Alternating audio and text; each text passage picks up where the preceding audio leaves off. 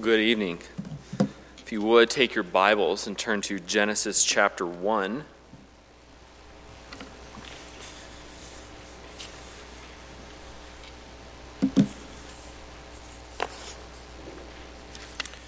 Pastor Joe asked me to speak a few weeks ago, and I started praying and thinking about what the Lord would lay on my heart to preach about. And I guess I decided, since I'm a music and history teacher, I would just go all the way back to the beginning and cover some of the basics.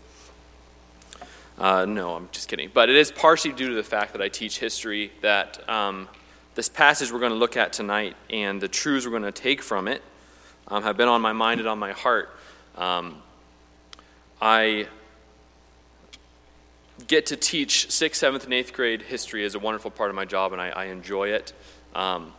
But every year when we start the school year, my history textbooks open with starting at the beginning. We look at Bible passages at the beginning in Genesis and look at the beginning of the world and take some truths there that will shape and form the way we take the rest of the course.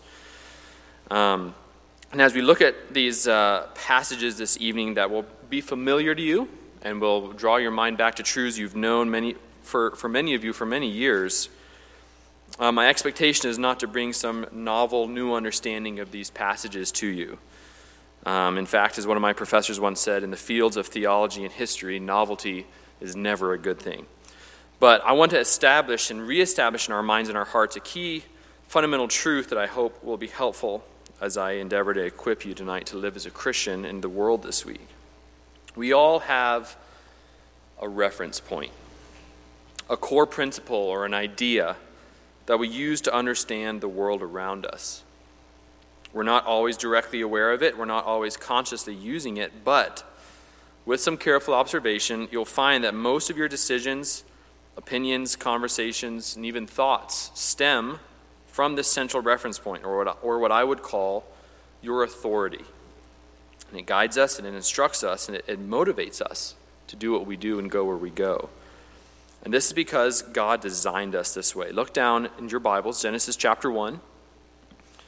And God had just finished the creation account. We see God creating the world and everything in it. And last of all, in a unique manner, after speaking everything else into existence, God forms man with his own hands out of the dust of the ground. And in verse 28, God blessed man that he had made, and he said to them, "Be fruitful and multiply and fill the earth." I'm just going to pause and camp there. Just kidding. And subdue it, and have dominion over the fish of the sea, and over the birds of the heavens, and over every other living thing that moves on the earth. When God created man in his own image, when God made a planet and a creation and then set upon it two beings that bear the image of God and reflect the qualities and character of God himself, God established himself over man as our authority. These are the first words recorded from God to man, and they are a command. God said to them, "Be fruitful and multiply and do these things." God is man's authority, and man is God's subordinate. Man is God's subject. God gives the commands, man obeys the commands. But God, as man's authority, established man as an authority as well. He says, "Have dominion over the fish of the sea and over the birds of the heavens and other every living thing that moves on the earth, and subdue it." Man's authority given to him by God is an authority that is exclusively and inextricably linked to God's authority. Because in the way that we work out and show our authority over the earth is all direct reference to obedience to God's command to have that authority. God had assigned or given or commanded man to rule creation and to do it in a specific way. So God created man in a way and set up the relationship such that he was the authority over man, and had created the world with a relationship in such a way that man is over his creation. And we see this kind of three-tiered hierarchy here in the creation narrative. God rules over man as man rules over the creation God left for him. And in Genesis 2, we see more of these specific commands. God commands them among others, to not only just subdue and have dominion, but even a negative command to not eat of the specific tree. All of the relationship here, all the communication between God and man in the first couple chapters of Genesis establishes the fact that man bears the image of God and is to rule the earth, reflecting God's own authority and ruling over mankind. But we know what happens next, right? I would submit to you that that authority gets questioned. If you would turn over to Genesis chapter 3, at the beginning of that passage, the serpent offers himself to Eve as a new authority. Genesis chapter 3, verse 1, "Now the serpent was more crafty than any other beast of the field that the Lord God had made. And he said to the woman, 'Did God actually say, you shall not eat of any tree of the garden?' And the woman said to the serpent, 'We may eat of the fruit of the trees in the garden. But God said, you shall not eat of the fruit of the tree that is in the midst of the garden, neither shall you touch it, lest you die.' But the serpent said to the woman, 'You will not surely die. For God knows when you eat of it, your eyes will be opened, and you will be like God, knowing good and evil.'" The serpent comes to Eve as a deceiver and tries to deceive Eve, not partially in her own thinking, but he comes and sets himself up as a new type of authority, a new option. He says, "Did God actually say this?" And then Eve relates the command from God, and immediately the serpent rejects it, says, "You will not die. What God has said will happen will not happen." The serpent is challenging the authority that Eve is submitting to. And Eve realized that there was the possibility of a different authority in her life. That authority being herself. If you look back at the passage in verse 6, God records, "So when the woman saw that the tree was good for food, and that it was a delight to the eyes, and that the tree was to be desired to make one wise, she took of its fruit and ate. And she also gave some to her husband who was with her, and he ate." Eve realizes that her experience, what she can see, what she can evaluate, what she can handle, what she can taste, should influence her decision-making process, to the point that even it sets itself over the authority that God had clearly established over her. And in this sin, this first act of humanity, man elevates his authority over God's authority. And because of it, man was changed forever. Man went from perfectly relating to God by submitting to him, and perfectly relating to his wife in perfect serving love, and perfect dominion over the creation God had made for him, to a willingness to sacrifice everything on the altar of protecting and obeying himself. Look back at Genesis chapter 3, verse 11. When God questions Adam, he says, "Have you eaten of the tree of which I commanded you not to eat?" And the man says, "The woman that you gave me, she gave me fruit of the tree and I ate."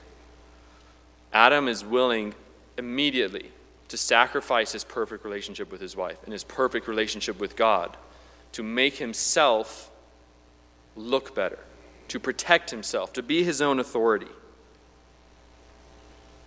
And because man rebelled against God's authority, God caused the earth to rebel against man's authority. Right? We see this pattern developing. Look back at Genesis chapter 3. In verse 17, to Adam, God says, "Because you have listened to the voice of your wife, because you chose a different authority, and have eaten of the tree, because you acted in relation to your new authority, of which I commanded you, you shall not eat of it. Cursed is the ground because of you. In pain you shall eat it all the days of your life. Thorns and thistles it shall bring forth for you, and you shall eat the plants of the field. By the sweat of your face you shall eat bread till you return to the ground.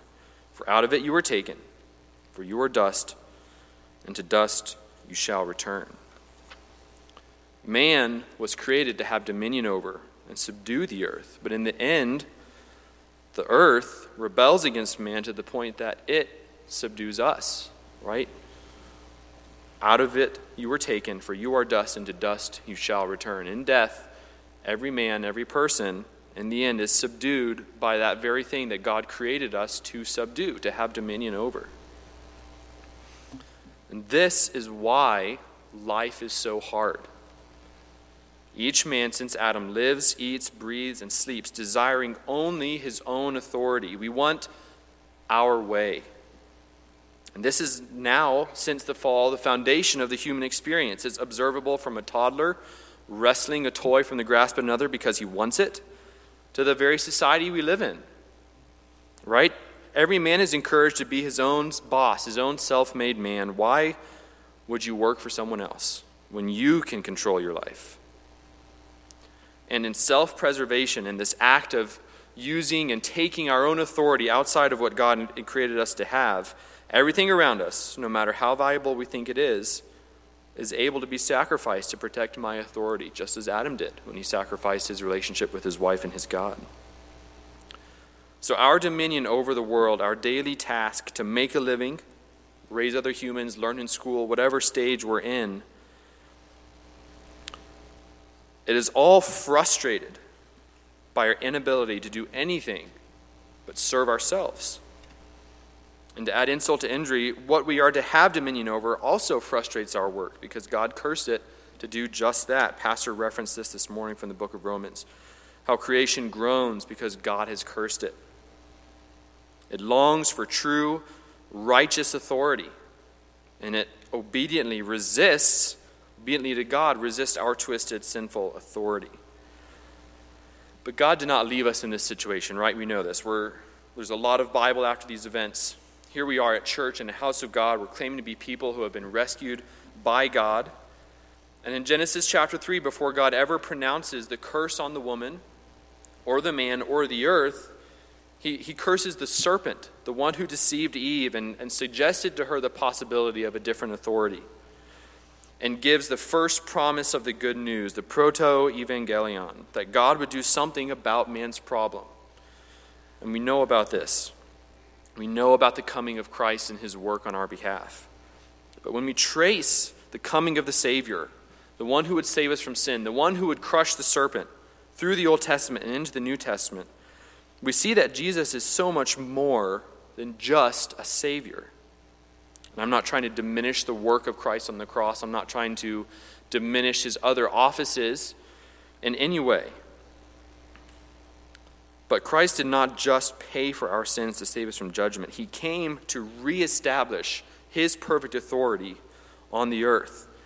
And you can trace this through different prophecies. In Micah 5, verse 2, he says, "But you, O Bethlehem, who are too little to be among the clans of Judah, from you shall come forth for me one who is to be ruler in Israel, whose coming forth is from the days of old, from ancient of days." Zechariah 9:9, "Rejoice greatly, O daughter of Zion. Shout aloud, O daughter of Jerusalem. Behold, your king is coming to you.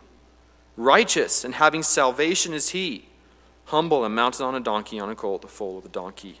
Isaiah 11, verses 1 through 4, "There shall come forth a shoot from the stump of Jesse, and a branch from his roots shall bear fruit, and the Spirit of the Lord shall rest upon him, the Spirit of wisdom and understanding, Spirit of counsel and might, the Spirit of knowledge and the fear of the Lord, and his delight shall be in the fear of the Lord. He shall not judge by what he sees, or decide disputes by what his ears hear, but with righteousness he shall judge the poor, and decide with equity for the meek of the earth." We could look at countless other passages, but we need to look no further than his own title, right? Jesus Christ. The Greek word Christos, coming from the Hebrew word that we translate Messiah, which means the anointed one, the one chosen to rule, the king. So in our very brief consideration tonight of the frustrations of this present life, our own frustrated authority problems mixed with the frustration of creation rebelling against our imperfect authority, how do these truths equip us to go into the week and live for Christ? Well, allow me to ask a few hard questions here. First of all, Christian, have you only received Christ as your Savior with no intention of receiving him as your King, as the one who has sole authority over your days, your choices, and your actions? A Christianity that knows Jesus as Savior but not Jesus as King is no Christianity at all.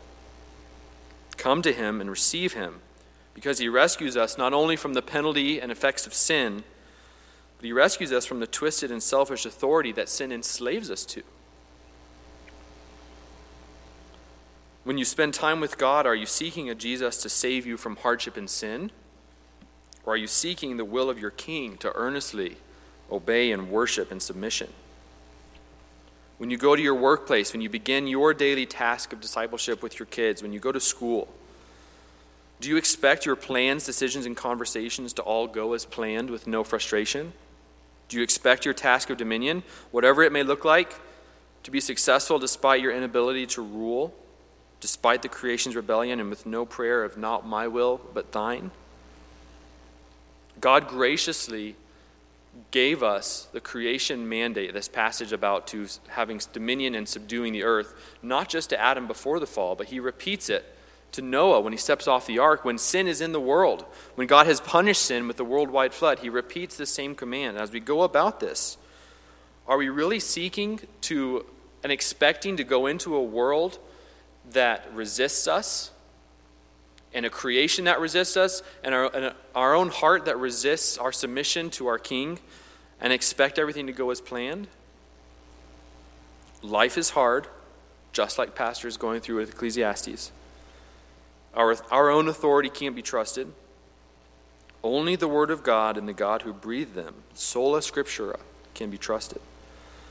And it reveals to us not just a heavenly Savior, but a conquering King, calling us to his kingdom, calling us to live as if he is King, and obeying him as he enables us to accomplish his will of righteous dominion as his image bearers. Let's pray. Father, thank you that you did not leave us in our state of corruption and sin and ruined authority over a cursed creation. Thank you that you sent your Son, and in humility, giving us his example as he came and served us and showed us what authority looks like. Thank you that he is restoring us back to a perfect relationship to him as children to a father, as subjects to a king, as servants to a loving, kind master. Thank you that as we go about our work in this life, that you have called us not just to leave it all behind, but you have called us to do it in a way that is in obedience to you, that you have promised to help us do the things that you have called us to. And Father, most of all, help us to do these things not because we want to receive glory or that our own authority might grow, but that we may, in all of our actions, point at ourselves and everyone around us back to our ultimate authority, so that you may receive all the glory and power. We pray in Christ's name.